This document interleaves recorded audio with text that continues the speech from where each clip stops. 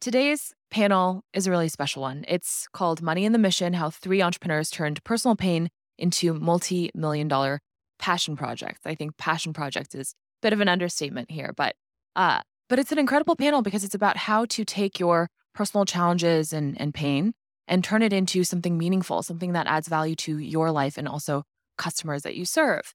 And I'm personally inspired by all of their stories. So my name is Dolma Alton. I am an accidental TikTok creator, and I'm here with three inspiring founders: Allison Evans, Amy Liu, and Mason Spector, who will be sharing with us today the unexpected ways that they turned their personal pain into professional passion. So, to kick things off, first of all, let's just give them a warm round of applause.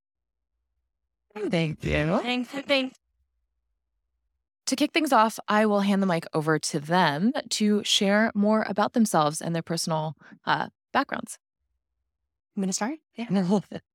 My name is Allison Evans, and I am one of the co-founders of Branch Basics. If you're not familiar, we sell a non-toxic cleaning product and all the accessories to go with it. But we really use our products as a vehicle for our much greater mission, which is to help people identify and remove and then replace toxins from their home. So this all started really because of my own health journey. I was in college down the road a few years ago, / 12 years ago. And I had a personal health crisis. So I ended up basically dropping out of school, traveling all over the country, trying to figure out why I was having chronic pain, loss of motor skills. My symptoms most resembled early stage MS. I was on painkillers, muscle relaxers, antidepressants, sleeping pills, steroid injections. I was like a walking pharmacy.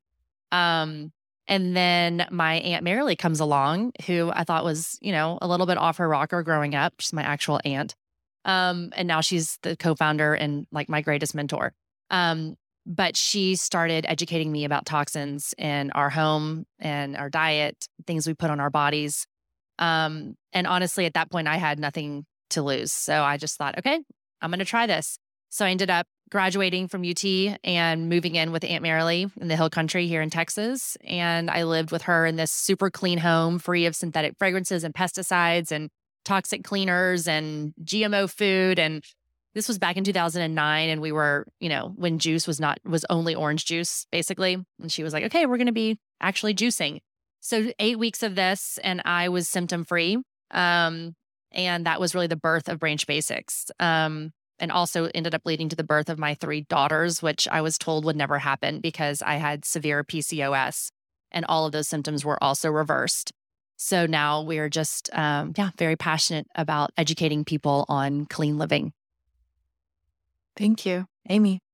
Hi, everyone. My name is Amy Liu, and I'm the founder and CEO of Tower28. We're a makeup and skincare line that we say is designed for sensitive skin and made for all. And my journey similarly came out of my own experience. I've worked in the beauty industry for 20 years now, but even longer than that, I've had eczema. So the combination of those two things can be kind of hard. So when you work in the beauty industry, I think oftentimes people think you're going to have great skin and perfect makeup. And I think as somebody who had eczema, which presented itself mostly on on my hands and also on my face, one thing that was really hard for me is I honestly kind of felt like a little bit like an imposter. So I was the one going to sell the latest and greatest moisturizers and skin perfectors to Nordstrom's and Sephora and Neiman's. But meanwhile, I was kind of like, okay, but don't look at my skin myself. So I guess I liken it a little bit to all of you probably get your hair cut once in a while. And if you were to go get your hair cut from someone who had really bad hair, you would feel a little bit like, oh, wait, she doesn't know what she's talking about. So I think that's kind of how it felt for me. So when I got pregnant, I started thinking about what goes on my skin goes in my bloodstream, which they say it's 70%. And for me, as somebody who had eczema, my skin was really open and broken. And so I really started thinking, well, am I making it worse when I'm putting makeup on my skin? And maybe I'm actually perpetuating the problem. And I wanted nothing more than to honestly just cover it up, right? Because I think that's what happens when you have things on your face. And one thing that I think is really important to understand about when, as a woman, as a person, if you have something on your skin that makes you feel uncomfortable or less confident, I think it genuinely does change the way that you walk through the world. And it was really important to me. And so I tried to make the change to clean beauty, actually. But I found that a lot of the clean beauty products that I went to go try were actually even more sensitizing for my skin. A lot of clean beauty replaces fragrance with essential oils, which essential oils are great. There's nothing wrong with them. But there's certain ones that are more sensitizing. And then it's also how much is in it. And depending on your skin type, it can be more sensitizing. So that didn't work for me. I also tried looking at products that were safe for sensitive skin. I would walk into Sephora and say, okay, I'm here. I want products that are for sensitive skin. And they would always bring me to certain brands that I thought just weren't very fun looking and made me feel like I was some sort of a patient, or I belonged in a pharmacy. And so I really wanted to find that intersection of those two things. So products that were not only clean, but safe for sensitive skin. A lot of safe for sensitive skin products, by the way, are also not clean necessarily. And so that's what Tower28 is today. Our products are clean. They're safe for sensitive skin. We're actually the only beauty brand that is 100% compliant with the National Eczema Association.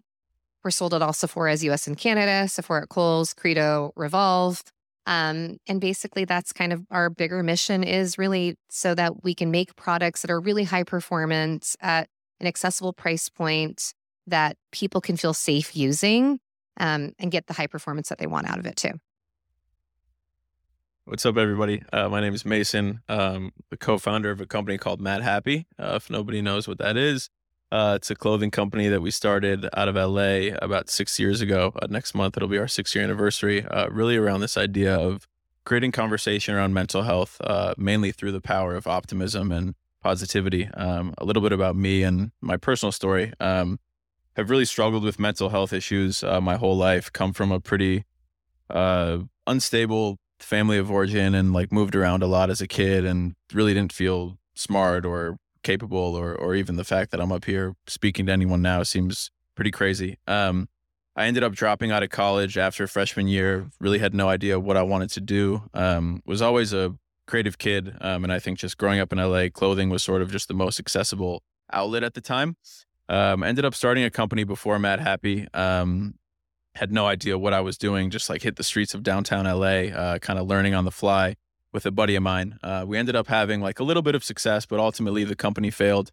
And I share this with you guys just because I think that was really the moment that led to me thinking of the name Madhappy and us being able to create this company. After our first business failed, I was in just such a bad bout of depression. I had no direction in my life. I was smoking weed every day. I was like, why did I drop out of college? What am I doing? And I remember sitting in the car, and I sent a text to my friend, and I said, yo, I'm mad happy for you. And I just stopped, and I was like, oh my God, this was an aha moment for me of this word that I had thought of, really meaning the essence of life to me in that time. I think I had this realization that struggling and sadness are an inevitable part of life that everyone in this room will face, no matter what we do or where we live. And I think that growing up, I was taught to not accept those times or pretend like they're not happening or they don't exist. And I think in that moment, I was like, wow, let me actually just be grateful for this depression that I'm in, and really feel this sadness, and understand what that can teach me about myself and the world around me, and other people, and just what I want to do. And I think that's really what Madhappy means, is the essence of life, balancing both sides. The ups and the downs are such an inevitable part of life. And I think the more that we can look at that and sort of live that balanced life, we can just all be such better people to ourselves and to each other. So that was just the kernel of the idea. I went back to my partner. I told him this thing. I said, let's take another crack at it. Let's have a lot more fun. This was back in 2017. And I think we completely disrupted the streetwear landscape at the time. I think streetwear in general, if anyone doesn't know, is very sort of a cool kids club, very exclusive. You walk into the stores, maybe they're not so nice to you. They judge your outfit. They don't make you feel so good. And I think we really wanted to flip that on its head of let's build a brand that's so colorful, so inclusive, so positive, that really encourages people to be themselves. So we started with a pop-up in LA almost 6 years ago. I think retail has been a huge part of our business at the time, where a lot of advisors were telling us not to. We've done like 20 pop-ups in the last 6 years all across the country, which has been incredible. As we've sort of fleshed out our mental health mission, I think we really try and position our brand like at the intersection of culture and impact. We've been able to do some really incredible collaborations, I think, that really help spread the mission, with the likes of, Lakers and Dodgers, which was so cool to me, to working with IP companies like HBO, Pixar, Toy Story, things like that, all the way to like local establishments in LA, like John and Vinny's or Apple Pan, that like activate on a more local level. So yeah, we're 6 years in, but really feel like we're just getting started. I feel super lucky to be able to like talk about my struggles and like my experiences and like how that's really helped me to build the company and inspire a bunch of people. Super passionate about mental health, men's mental health specifically. I think it's like interesting that like I'm the only male up here. Obviously, it's a lot harder for guys to talk about that, and like I'm super aware of that as well. So it's a huge passion of mine, and yeah, super grateful to be here. And let's do it. I love that. I love that you share that moment when you were in the car and texting your friend. That's actually the question I wanted to follow up with for each of you is, take us back to that moment when you first decided that you were going to go for it. You might have had the idea percolating, or maybe you had that aha moment. So take us back to exactly what you were doing and what it was like to make that decision to start your businesses. Whoever wants to start. I can start. So my path to starting was a little bit different. I've wanted to do this for a really long time. So I didn't start right out of college. I went to business school. I did a concentration in entrepreneurship. I was the co-president of the Entrepreneurship Venture Management Association. I told everybody I was going to be an entrepreneur. And basically I didn't do it, right? Like I went to go work for other people because I told myself I was learning on someone else's dime, which I think I was in the end. And it was really an important part, I think, of my own path and my own journey, which I think all of us have our own. I don't think there's not a right time to do it. For me, I've worked in the industry for 20 years now. I was 15 years in when I started doing this. And frankly, I probably wouldn't have taken the jump unless I'd gotten an opportunity. So my co-president of the EVMA, he graduated from business school and started a company. I went to go work for other people, and we had always kind of stayed in touch. And I was having coffee with him one day, and I was looking for a new opportunity. And I told him, I want upside, I want this, I want that. And he was like, how old are you? You're 39 years old. If you don't do this now, you've been saying you've wanted to do this for such a long time. If shit or get off the pot, like you're going to do it or you're not. You're getting too old. And I was like, first I was like, wow, that's really mean. And then I was like, wait, well, easy for you to say, I don't have any money and I don't have a partner. And those are the two things I feel like I need. And he said, well, if you have money, you don't need a partner because you can hire people. And I was like, well, I still don't have money because that's my husband. We had just bought a house. We have 3 kids. Life in LA is expensive. And he said, well, and I didn't know, but he had sold his company. And he said, well, what if I gave you half of whatever you need? And I was like, what's he talking about? How much do you need?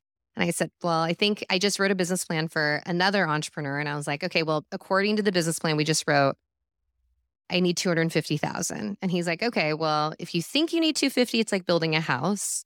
You need twice as much. So if you can raise the other $250,000 in 30 days, I will give you the other two, like the first money in the $250,000. So he gave me terms and he gave me 30 days to do it. And he said, if you can't raise the money, that means you either don't have a good idea or you don't have, and by the way, I did not have a good idea at that time. So he was like, either you don't have a good idea or you don't have people who believe in you. And those are important things that are beyond money. And I was like, okay. And then honestly, it was like being given this like crazy opportunity. What am I going to do with it? And so frankly, I don't think I would have taken the leap. The idea was something that I had thought about for a long time. And in truth, I actually started with a different concept, which was not really about me. It was really more about like, I wanted to make, still, it was always about safe for sensitive skin. But that wasn't the highlight. That was just something, the way I was going to create the product and my own product philosophy. But the highlight about it was going to be more for younger. I have daughters. And so I saw my daughters using my products. And I was like, I wish I could make products for them. Something that was like clean and I'd be comfortable with them using. And that was the original idea. And honestly, we didn't see success until I kind of tweaked the concept to involve myself. And I think that's one thing that's really interesting here is until it became really genuinely more authentic to my own story, I don't think it was resonant. But yeah, that is how we got our start. That is powerful. Thank you. I'll go. I love that. My story is like pretty much the opposite of that because I waited a long time. Yeah. You took the pause. I had absolutely no business experience, graduated from UT, like I said, and wanted to work for somebody. I thought, I'm just going to major in PR. I'm going to go work for a PR company. I grew up in Houston. I already had some people that I had kind of lined myself up with interns and internships. And then I got sick. So then when I went to live with my Aunt Marilee, and I really saw that summer with her as just, hey, I'm in too much pain to take a desk job. I might as well go live with Marilee and learn how to use food as medicine. She had run a macrobiotic resort in Jamaica years prior. She had saved herself from a pending kidney transplant using food as medicine. She had this amazing story, worked with clients all over the country, building safe homes. She's a building biologist, and so she consults on healthy materials. I thought, this is going to be a great post-college soaking up Marilee's brain. Sorry, I have a little bit of a cold, but I left that summer. My symptoms completely lifted. Like I said, was just a new person. I was able to sit for long periods. I didn't have pain. I was off all my prescription medication. And so my best friend, who had also accompanied me and is our third, there's 3 founders. We were like, we need Marilee's brain on the internet. This is 2009. And we essentially started Branch Basics saying, we have to do this because we want to make sure people don't one day say, why didn't someone tell me this information?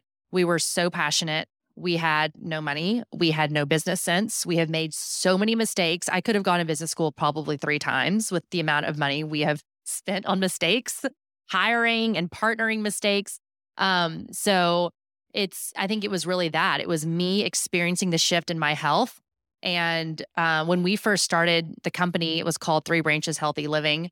And we were selling everything from infrared saunas to organic mattresses, EMF phone protectors. Guys, 2009, our sorority sisters were like, y'all are insane. What are you doing? And it's so funny because now they're all like having kids and they're like, okay, so wait, yeah, what's that stuff you were talking about when you graduated from college? We're like, yeah, I told you you'd be back to us. But yeah, so really it really is a company built out of passion, and all the mistakes we've made, we've shut down the company for 18 months because of bad partnering decisions back in 2016. And the reason we were able to continue on was because of that passion. So yeah, that was kind of the moment, just the personal experience. And I love that note that you just ended on. The reason you were able to keep going is because of your passion, because you made so many mistakes, and that's a normal part of the journey. Yeah. I think a lot of people in the audience who might want to start their own businesses, I certainly meet a lot of founders who want to start their own businesses. A lot of them are held back by that fear, right? That trepidation. Yeah. They're kind of at the edge, and they don't want to take the leap, and they want a guarantee that it's all going to work out and be successful, or they're afraid of failing or looking stupid or whatever it is, right? So were you guys afraid when you actually pulled that trigger? Were you afraid, and how did you deal with it? I think for me, like, something I've learned across all walks of life, regardless of just business, is that like I'll never feel 100% certain in anything I do. That like will always be fear, and I think pretending like you're not scared like isn't the right way either. And I think like whether it's a relationship or I'm having anxiety about a conversation that I need to have with somebody or something like that, it's like there always has to be some leap of faith involved. I think for like my first company that I started was just taking myself way too seriously and like I had to work with the nicest materials and the most expensive vendors, and I had to be so legitimate in the space to make any sort of noise. And with Madhappy, I just realized like none of that shit matters. And like what I was thinking in the beginning was just like, let's not take ourselves too seriously. Let's have fun. Like let's maintain our integrity of just like who we are and what we want to do, and then just keep working, and like that will get better and better and better. But like I didn't want to wait to launch the brand or to come out with something until I felt like it was the perfect time, because there's never going to be a perfect time. I've been dating a girl for 3 years. We're talking about moving in together, right? There's obviously things that it doesn't feel right, or I don't know about this or that. And it's just like, you just have to do what you know you want to do and just accept that you will never feel 100%. Because I think at least for me, like I'm so good at justifying and rationalizing my decisions to myself of, well, next month is probably better, or I have to wait until after that big thing, or like whatever. And then before you know it, you're 39 and you haven't started your business yet. So I feel like it's, you just have to accept the fear and like understand that it's not going away and embrace it, and then just, take the leap. I totally agree. I also think fear is healthy, right? And I think you also have to understand your own psychology and where your fear comes from and who you are coming into this. I think I'm friends with a lot of founders now, and to your point, I really don't think there's a right way. And by the way, we dated for 8 years before we got married, in case you have any. And he always says to me, actually, that he wishes we did it earlier because I was nicer after that. But that's aside. Different panel. That's a different panel. But I think like one of the things I actually had a lot of fear around is growing up. My parents immigrated from Taiwan to America, and I grew up in a household where we did not, it was very beaten into my brain that like, you don't owe people money. You don't have credit card debt. That is just not the way that you live. You only spend as much as you have. You live frugally. And so the idea of even raising money was really foreign to me. And then once I had the money, so I did raise the 500,000. And once I had the money, I actually had a really hard time spending it because I was so afraid of losing it. And my money was not institutional money. It was all friends and family and people I went to dinner with and vacationed with. And so it felt really heavy to me. And it's like one of those glass half full, half empty, like, I think I was able to change my perspective on it when I had I was part of this like female founder support group, and the coach said to me, she's like, listen, no one is going to pat you on the back if 3 years from now you're looking at them and you're like, listen, guys, I didn't lose your money. Like, you need to go try and go spend it. And I think trying to make that shift in my perspective and thinking like, okay, that's true, but also I'm actually quite motivated by the fact that when things are going well and we are making money, that it's not some nameless institution, but it is my best friend. It is people I go to dinner with. That's actually been really great for me. So I think like to find a way to get around the fear is really just like figuring out who you are and what you come into it with. Like, I know people who are able to do this like on a credit card out of their garage, and they're able to make it, and good for them. They own 100% of their business. Not my story, but also couldn't have done that. Yeah, no, I love that. I mean, I do think that perfection is the enemy of progress. And when we first started the company, it was all about just making sure that everything was perfect and buttoned up. And we see ourselves more as a lifestyle brand and content creator than we do an actual product company at this point. And so it would even be this kind of fear of, are we saying everything right? Have we edited this perfectly? Is this graphic exactly right? And I think that, and I'm winking here at Carly, our head of marketing right here. And she's like, yep. Mm-hmm. It's been one of our biggest issues in moving forward, is just wanting to make sure everything is exactly buttoned up. We're about to launch an online course, and my gosh, if it were just up to my co-founder, myself, probably would never launch it because we're like, this.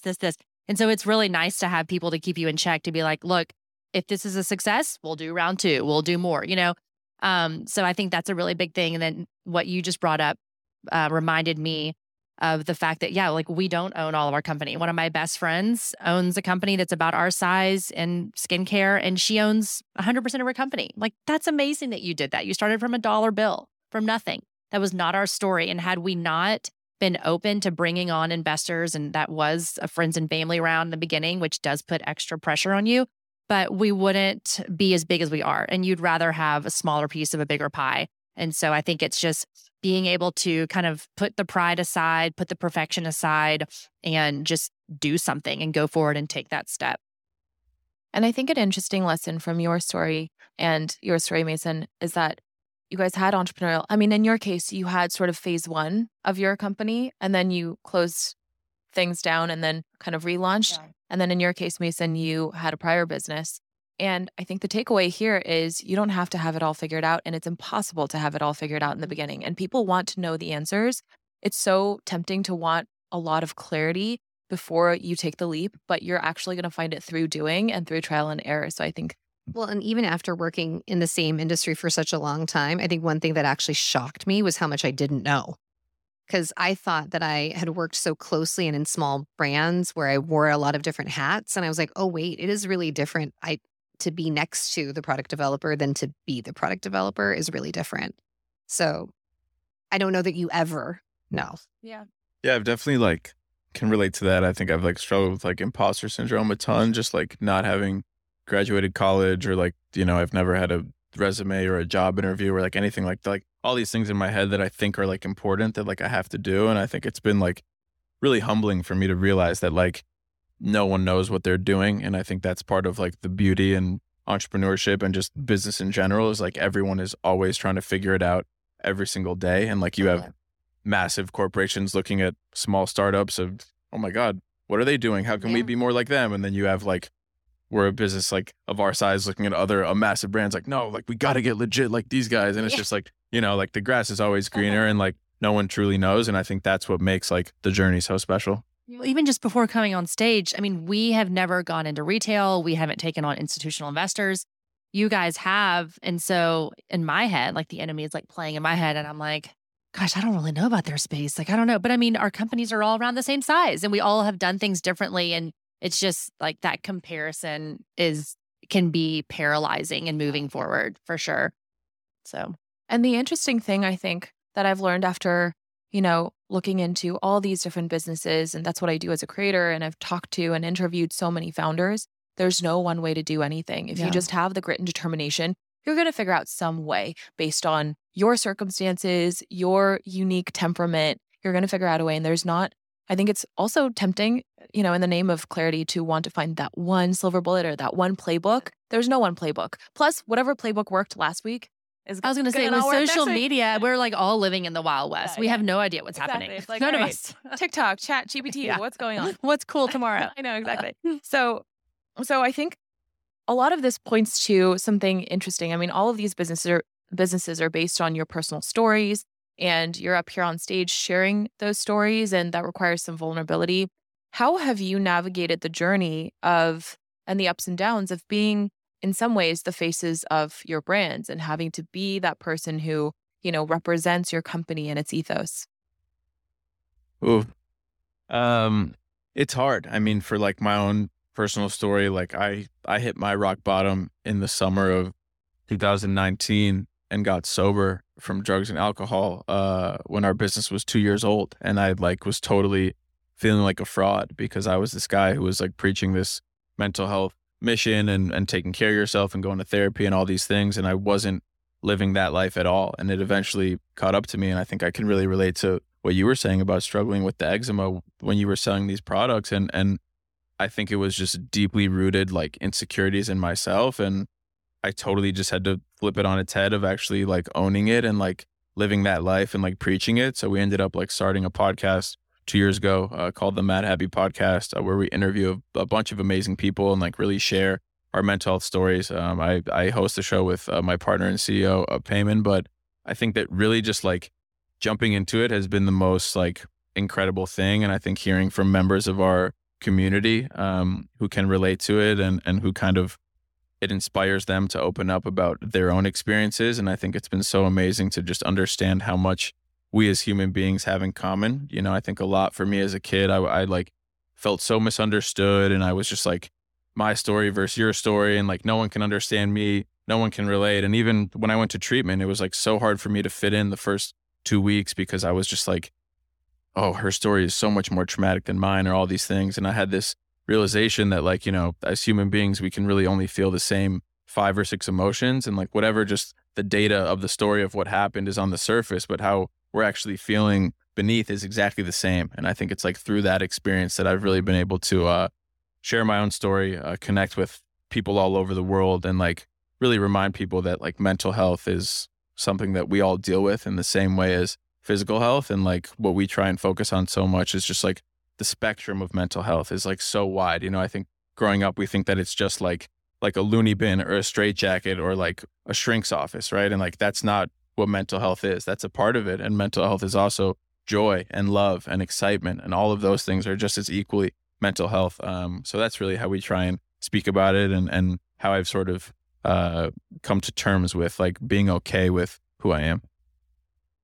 I love I love that you took that opportunity where I think some founders might have felt pressure to hide even more behind this facade, right? And be like, no, this is how I exemplify the brand's mission and story. But then behind closed doors, they continue to feel like an imposter. But you took that as an opportunity to be even more real and to like make a shift. I think that's really powerful because it's not just the pain before starting the company that can fuel the company, right? It's at every Yeah, point. and I think like the biggest thing that I always tell young entrepreneurs is like asking for help and just understanding how okay and necessary it is to ask for help, whether it's in your personal life or business. And like if it weren't for my partners and like me telling them that I needed to go get help and like being vulnerable and asking for it in that way, none of it would be possible. So I feel like, we have such a mentality of we have to be tough and figure it out and do it on our own. And like, no, like stay up a few more hours and try and figure it out before you make that phone call. And it's like, no one can do anything by themselves, regardless of what you're doing in the world. And like asking for help is like one of the best pieces of advice I've ever gotten. It's really powerful. Amy, what about you? What has been your journey navigating, being the face, not being the face, how to balance that tension? Yeah. So I am not that face forward on a consumer level, meaning at least for a beauty brand, right? So if you go to Tower28 Beauty and tap follow, which I hope you do, Instagram and TikTok, you won't really see my face all over it very much. But I am pretty founder forward in a business way. And I think the reason that is because I have had the benefit of seeing other brands. So I've worked for a few other eponymous brands like Josie Marin and Kate Somerville. And I think watching their journeys and how face forward they were, like Josie is on QVC very regularly to the point that she's moved her whole family to Philadelphia at one point, and that became her life because she was so tied to QVC. And so I think I consciously was like, that is not the way that I want to spend my time and live my life. And I'm not good at creating content, by the way. I actually enjoy doing podcasts. I enjoy doing panels. I enjoy people. And I think my story is an important part of it, but it's not the part that I feel like I'm very good at necessarily.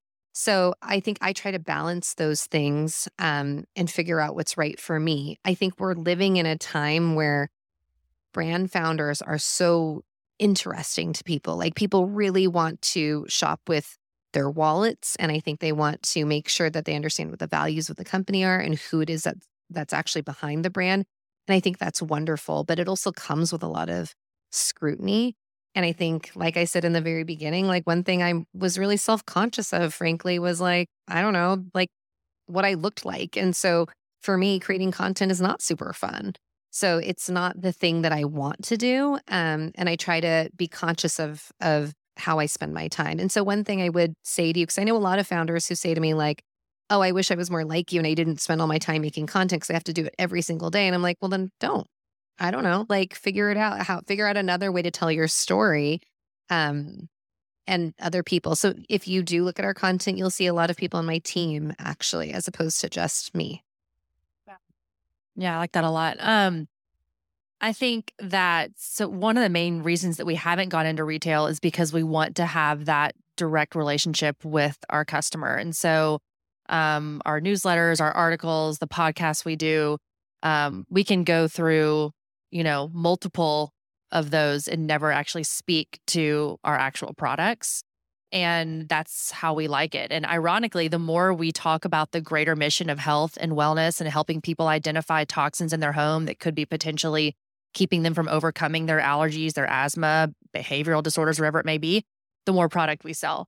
The more we try to talk about stains and the latest and greatest thing we're doing, granted, we do that. Absolutely. Our product works and we do get out some mad stains. But we're not gonna see the uptick in sales. And really, I think that if our company was more focused on the product, I don't know how in it my heart would be, because that's just not where I came from. I didn't come from that entrepreneur background. I came from someone that's sick that got well. And so we really prioritize our customers. I mean, we get hundreds of direct messages a day over Instagram and we answer every single one. And a lot of them are about a health question or a healing testimonial, or should I use this product, or how to vet this product that has nothing to do with our own. And so that's really how we've connected. I struggle with chronic Lyme disease. So I can't I'm not going to just sit there and say, oh my gosh, I eat clean, I use clean products, I do this, I feel great. I mean, I have been open with my audience over the past 10 days how I'm dealing with insomnia right now, which is, I think, probably linked to a Lyme flare. And I think the more raw and real that I can be, the more relatable we can be. Yeah, that's just what's worked for us. And it's what keeps me. I was telling them beforehand, sometimes I hate social and I post and ghost. I can't post and sit there and watch all the DMs come in and fret about what someone thought about this or that, because then I just won't post. And so I think as a founder, I've had to have boundaries about how much I can handle being, because we really have become more of a mix of like influencer and brand, my co-founder and myself. And if you're going to do that, you have to have boundaries around that, which I think is so important. So I get asked about that all the time, especially by a lot of female founders, but just founders in general who are like, okay, well, now I feel like I started a brand because I wanted to share these products, but now I have to be an influencer. Yeah. And those are both two separate full-time jobs, by the way. Yeah. I can say that as somebody who just does the influencing part of things. So it's a lot of work. And it's, being also constantly online and exposing yourself can lead to different mental health challenges Absolutely. too, because you're having thousands of strangers give you their feedback about, how stupid they think your one sort of video was or whatever. So that can be tough. To your point about boundaries, how do each of you, as, the respective faces of your brands in different capacities, how do each of you set boundaries as far as, when you want to show up, how you want to show up, what you want to protect yourself from as founders who are a little bit more front-facing? I mean, I can start really quick. I think it's an extension of what I just said, and that when we were answering the DMs and I would basically put something out there and then watch potentially hundreds of people respond to what I was saying, it was not good for me mentally. And I don't think I realized it was almost an addiction too, because you couldn't stop looking at the messages and looking at the feedback. And so what our customer service team, who's amazing, but we've basically said to them, look, if we get feedback that's negative and there's nothing that we really need to do with it, or if it's not validated, don't show us. I don't want to know about it. I don't want to, let's just deal with it. If it's something that you think that we could improve on or it's constructive, then sure, we can talk about it. But my co-founder, I can speak for her as well. I mean, we've gone through seasons where we have had to step back and take that break. And something that she has struggled with a little more than me, but she's just super literal and authentic and likes to just give all the details. And she's like, I've learned that people just don't need to know everything. They need to know exactly what I want them to know. And when I can figure out those boundaries, even just before posting, pausing and thinking, what am I actually trying to get across here? I don't have to tell people how bad my day has been or how this or that. Sometimes it's great. Sometimes it's relatable. Sometimes it needs to be said, but it shouldn't be said because they want to hear it. It should be said because we feel comfortable with them knowing it. And I think it's really that pause. I think it's that pause and that intention before just going out, So I think social media is like the wild, wild west. Totally. I mean, it has democratized things in a wonderful way, but it also it's given everybody a platform. And so part of it, to your point about boundaries, I think it's just sort of taking a step back and knowing when to listen versus when to hold and just not say anything. We had somebody on TikTok recently who posted a piece of content that said, Tower28 has formaldehyde in its products, and they're pointing at the green screen. And they're pointing at on the Sephora website, you can go to ingredients, and then they have another tab that says what's not in it for clean. And it's SLS and sulfur without all these things. And they're pointing at the wrong tab. And they're saying they have formaldehyde in their products. See, it says so on the site. And I looked at this and I was like, does this even dignify a response at that point? And ideally, if you're doing a good job, which I hope we are, in terms of talking about why your products are different in the philosophy, I dug into the comments and the people were saying how dumb this person was, right? I didn't even need to come to my own defense. I love it when people, your own people start answering questions for you. I'm like, you just let them just hash it out. You guys fight over it. But I think the thing that is very human nature is if you get 99 positive reviews and one really scathing one. It is really terrible that this is the way human nature works, but I will sit there and I will read that negative review, and then I'll close the app, and then I'll open it up again, and I'll read that negative review again and give it some of my mind space. So I think knowing that and how harmful it is, I've just tried to, first of all, not do that as much. And one thing actually we talk about a lot is, I think, trying to look at the world with kinder eyes and thinking, oh, I bet the person who wrote that, maybe they were just having a really bad day. Or like they were just, whatever it is. Because I think generally speaking, people are not terrible people. But a lot of people hide behind social media, and it's really not about us, and it's not about you, and just try not to take things personally. Yeah, I love how you just spoke about empathy there. I think that's something that we think about a lot. Two things that came to my mind. One, in Kendrick Lamar's last album, he has a song where the chorus over and over again is, "You can't please everybody." And I think that's something that I think about a lot. And I think boundaries are so important in life and in business. And there's a story about the Dalai Lama that I love, that I always think about, that he meditates for 2 hours every single day, no matter what. And on days where he's so busy and his schedule is so tight and he has no time, he meditates for 4 hours. And I think that's something that I really try and keep in mind in terms of a work-life balance and in terms of how we really set boundaries for ourselves. I think in the beginning as like an entrepreneur, we could work 24/7, 365 if we want to, right? There's always something to do. But I think it's really like knowing that your life can't be just about that, and like taking some time away, or whether it's a phone break on the weekends or even just one day a week or whatever it is, like that will give you the space that you need to be able to think about your business in a clearer way and come to more realizations of, like, I think even me and my partners now are talking about so much, like we're so deep in the trees that we really can't see the forest, and like really taking this time to get out of the office, have a day where you have no meeting scheduled and your time is just wide open, and the things that you can realize and the conversations that you have where it's just open-ended and you're not sort of like your notifications are popping up for your next meeting is like such amazing things can come from that. So I love the question about boundaries, and I feel like it's really, really vital.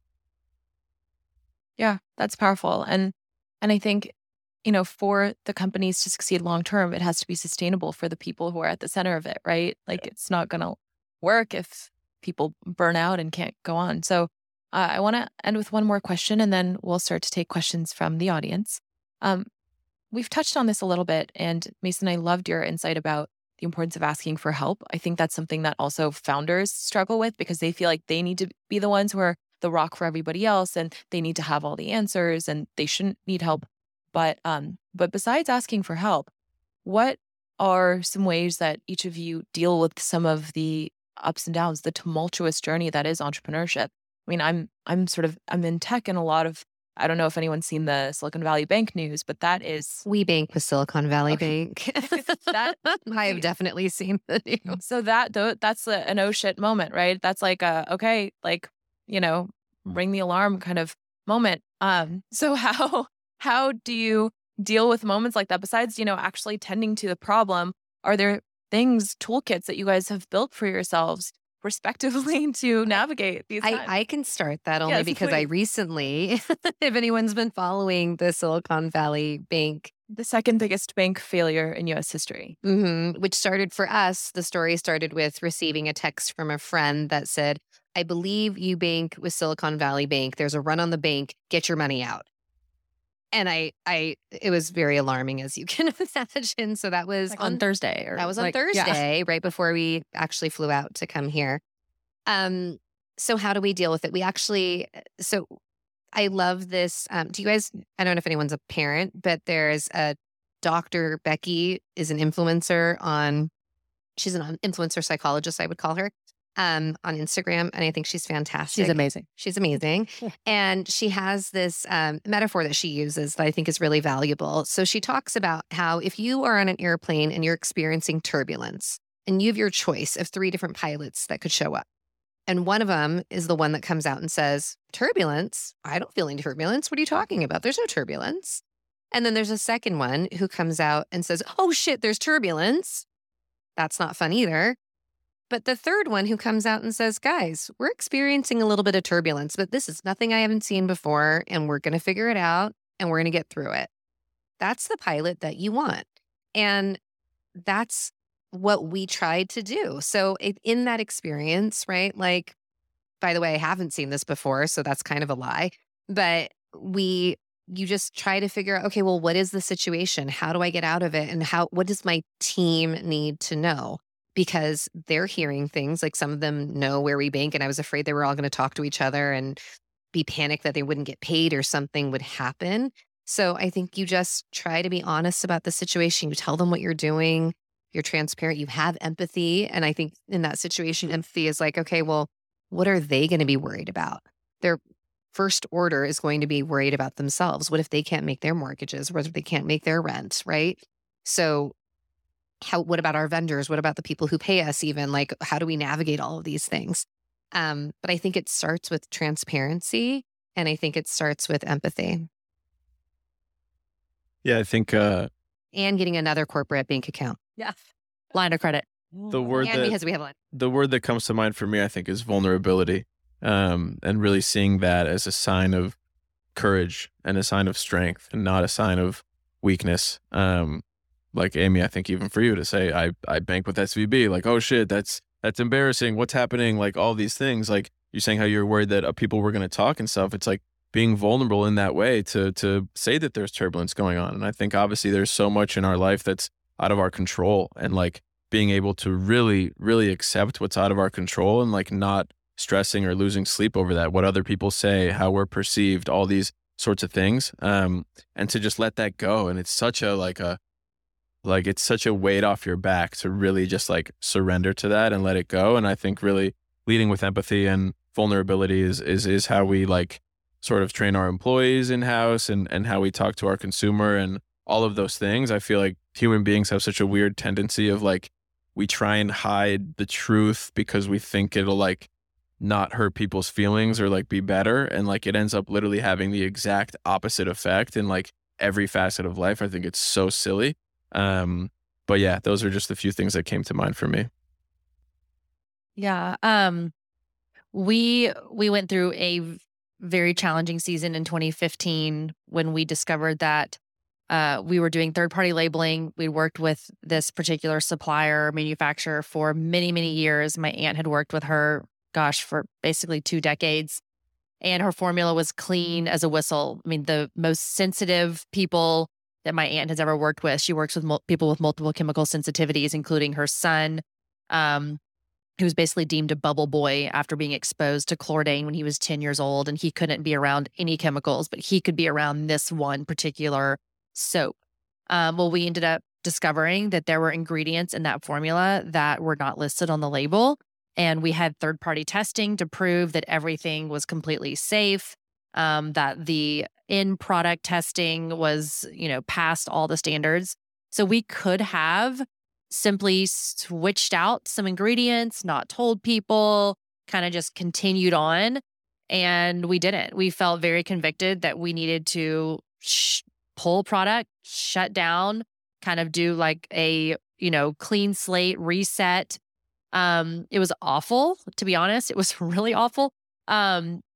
We didn't know if we would ever come back from it, and we had to let people go. I mean, it was a really tough season, but looking back, the honesty and the transparency that we had, I believe, is like the Branch Basics OGs, like they know what we went through. And I think that built a faith and a trust in our company that we could have never gotten had we not been through that challenge.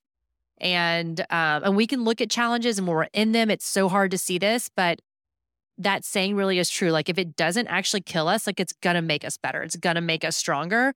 Well, we now own our formula from start to finish. We know every single ingredient. We have all of our raw materials. We, have broken any relationship with third-party labeling.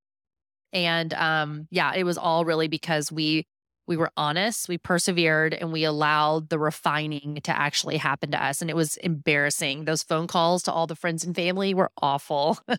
And one thing I did learn, I wanted to say this earlier, especially with friends and family investors, like if that's something that, you're thinking about starting something or you have friends and family coming around you, they're not, or they shouldn't, as investors, a savvy investor should not give money unless they can lose it. I mean, that's just it. And I needed to be told that when I called all of my parents' best friends and told them that our company was shutting down and I'm so sorry that you gave us money. And I remember my dad saying that. He's like, look, if they gave you money and they couldn't have lost it, that's kind of on them. Like it's hard and you did the best you could, but you're being honest and you're doing the right thing. So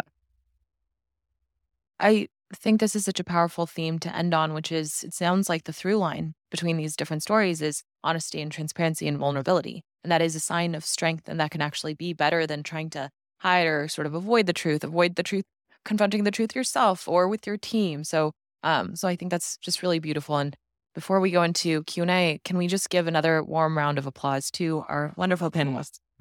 thank you all so much. Thank you, guys. So if anybody has a question, there's a mic right there. I'll leave a question. Yeah, we'll just, yeah.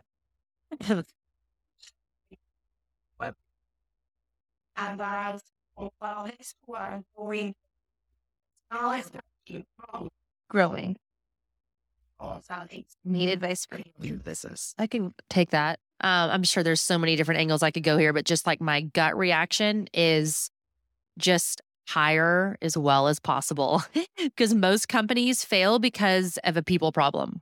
And we would meet somebody, we would think it was a good fit. We didn't do the due diligence and the research, and we just kind of went on that kind of, if someone knows them or they had one good, and then it wouldn't work out. And right now, the one thing I can say in true confidence is that we have a team of people that are freaking awesome. We trust them all. They've been vetted. We have all done checks and balances in terms of like info gathering and pausing before acting, even if it means like there's this gap in a need. It's better to wait. But I would say hiring.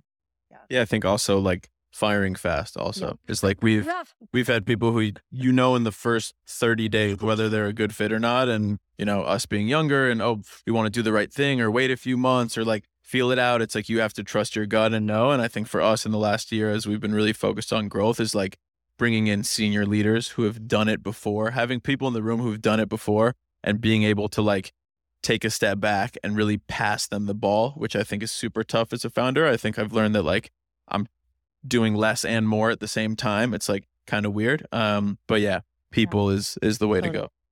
For sure. And even expanding on both of those things, I think it's recognizing that as you grow, the company changes and turns constantly. So like who you are when you're 3 people is different from when you're like 10 people, from when you're, the next, it's almost exponential. It feels really different. The processes feel different. The way you work with people and communicate is so different. And I think just acknowledging that and taking the time, like for us, we do what we call retreats 2 times a year. And it's with the intention of just pulling everybody out of their day-to-day, sitting down and being like, okay, does everybody know what their job is? On a very basic level, does everybody know what their job is and how we're supposed to work together? And what is the process? What's broken? And we do these little exercises, like we do one called Start, Stop, Continue. And we're just like, okay, let's just take a subject matter and let's do Start, Stop, Continue. And what are the things that are broken in it? Because it keeps happening. So just knowing that that is normal and I think addressing it is important. Yeah. Is this worrying?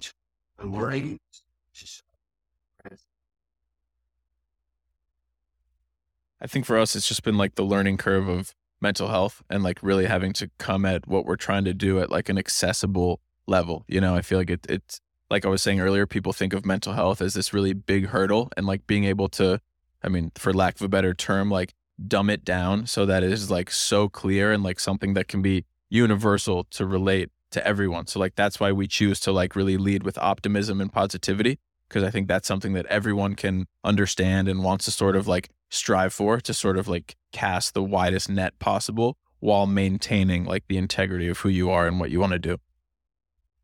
As far as marketing tools go, I think social media is free. So that's huge. I think the other part of it is I really believe that you have to start with great products. So invest in making great products. And then after that, we do quite a bit of gifting. because there are stories that I can tell, but then there's also the stories that I want other people to be able to tell. There's nothing quite like a before and after for a beauty company, right? So for instance, what we'll do is we have a product called our SOS spray, which is really great for any type of, it's an antibacterial, anti-inflammatory spray. We've gifted it pretty widely. And then what we'll do is we'll pay attention. Somebody will talk about how it works so well for their skin. And then we'll ask them if they have a before and after that they want to share with us. All of the before and afters, if you look at our site or Sephora's site, are all from the community. We have never done a third party, study or anything, because first of all, they're really expensive. And two, I actually just love the fact that these are true testimonies. So I think there is something, as much as we're saying social media can be a terrible place, it's also a wonderful place where if you're just really in touch with your community and you're listening, you can get better at what you do. Yeah. Yeah. I mean, literally ditto to both. You have to start with a good product, but then once that happens, I think just writing on social media and letting your own people tell their stories and show we also really live on those before and afters, because our product works and it's sturdy and then it's clean, whatever you're dealing with. And then I think what Mason said too is, we are all about tossing the toxins. Well, that can be kind of a negative connotation. So we really want people to understand that this is an opportunity, that feeling bad is actually not feeling free. You can make choices to use any product or eat any food or live in any way. But when your health is at stake, that's not freedom, right? And so true freedom does have certain boundaries there. And so to see the information that we're giving as an opportunity to actually walk into greater health. First of all, I'm great on your success. Hear a story about it. Thank you. Oh, thank you. When I was forced to accuse employees, if you have years of forces, how many man was did you avoid in lane? There's a whole. Yeah, I think for us, I have two partners, two of us more creative and then one more sort of business minded. Is that sort of being like the founding team? And then I think we just recently in the last year, like hired our first C-suite. I was like a CFO, which was like really huge, of like someone who's, scaled the company from a $5-10 million business to $100+ million business. I think really having someone who's done it before. I think like less is more in that way, always, of like the smaller circle is better. And then I think on the apparel side, having professionals on the merchandising side, on the production side, right? Like if you sort of think of a small council, right? Like checking all the boxes of like the big pieces of our business. Like, so for us, it's like manufacturing, designing, merchandising, finance, and like, that's it. I think like the tighter that it can be is always the better. I think one thing to be really mindful of is like how many voices you let into the room and which voices you let into the room and for what purpose. Like we all are able to speak from our own perspectives only, right? So I really like to keep people around me who I do have a board of directors, but not really. We don't meet as a board or do any of that type of thing. But I have a few different people I pull on for advice. And I think everybody should have that. And it should be, and you should know what things you're asking them for. Like, so for instance, my brother is an architect and he's actually an amazing architect and in theory is really great at design. And very early on, he was like, I hate your logo. And I thought, oh God, like he's been in Dwell magazine. He should know. And then I thought about it and I was like, but he's not my customer at all. Right. And so had I listened to him, I think that could have really steered me a different direction. But I think just it's important to have people around, but make sure you think about where their perspective comes from. I think your logo's dope, baby. Thank you. I'll let him know. Yeah, no, there's 5 equal partners with Branch Basics at this point. And so when we shut down our company, we actually, the 3, my aunt, my best friend, and myself, it's always been the 3 of us. And then we brought on 2 equal partners. We basically decided, look, if we're going to get this back going, we now each have newborn babies. We're not even sure if this is going to continue to work. Will anyone still be loyal to us? So we brought on a CFO, again, that had scaled pretty much in the same way that Mason's speaking about with who he brought on, which I think is so important, that the person that's on the numbers has experience. And then a CEO. So we are no longer dealing with all of those business. I mean, we, like I said, had no business and background at all. no background in business at all. And we were doing the accounting. We were figuring out trigger spray issues in China. I mean, you've got to know what you're good at and you've got to be able to give away what you're not. And I think that's one of the biggest things that we might have even taken that a little too far, but we really stick to what we're good at. And that's, for me, it's PR, being more the face of the company, traveling, meeting, affiliates and influencers and telling my story and doing things like this. The company was not growing when we were on the business side. So, yeah. I think we have time for one more quick question. Yep. Hi, Rayhan Mahmood. I have worked in DoD and government for like 10 to 12 years, just pivoted to care tech. In your observation, either at the periphery or, just through your network, do you feel that there's still certain industries or markets that can't be as transparent, can't be as vocal about their challenges, even at a startup? Because I have that problem with some of my constituents and other people I network with. Why do you feel like you're unable to be transparent in that way? I think it's maybe the demographics we're in. That's one. I mean, I try to challenge that as much as I can, but unless I start pivoting to something else, I think it's pretty clear that I'm not around my tribe. So I'm trying to slowly transform that, but that's going to be a journey. So I was just thinking, is there still markets and industries you feel like maybe haven't done that, haven't been as transparent about their organizations and haven't cracked that code? Can you say more about your demographics? Yeah. So, I mean, like defense, IT, and some of these brands are not really, I would say culture specific.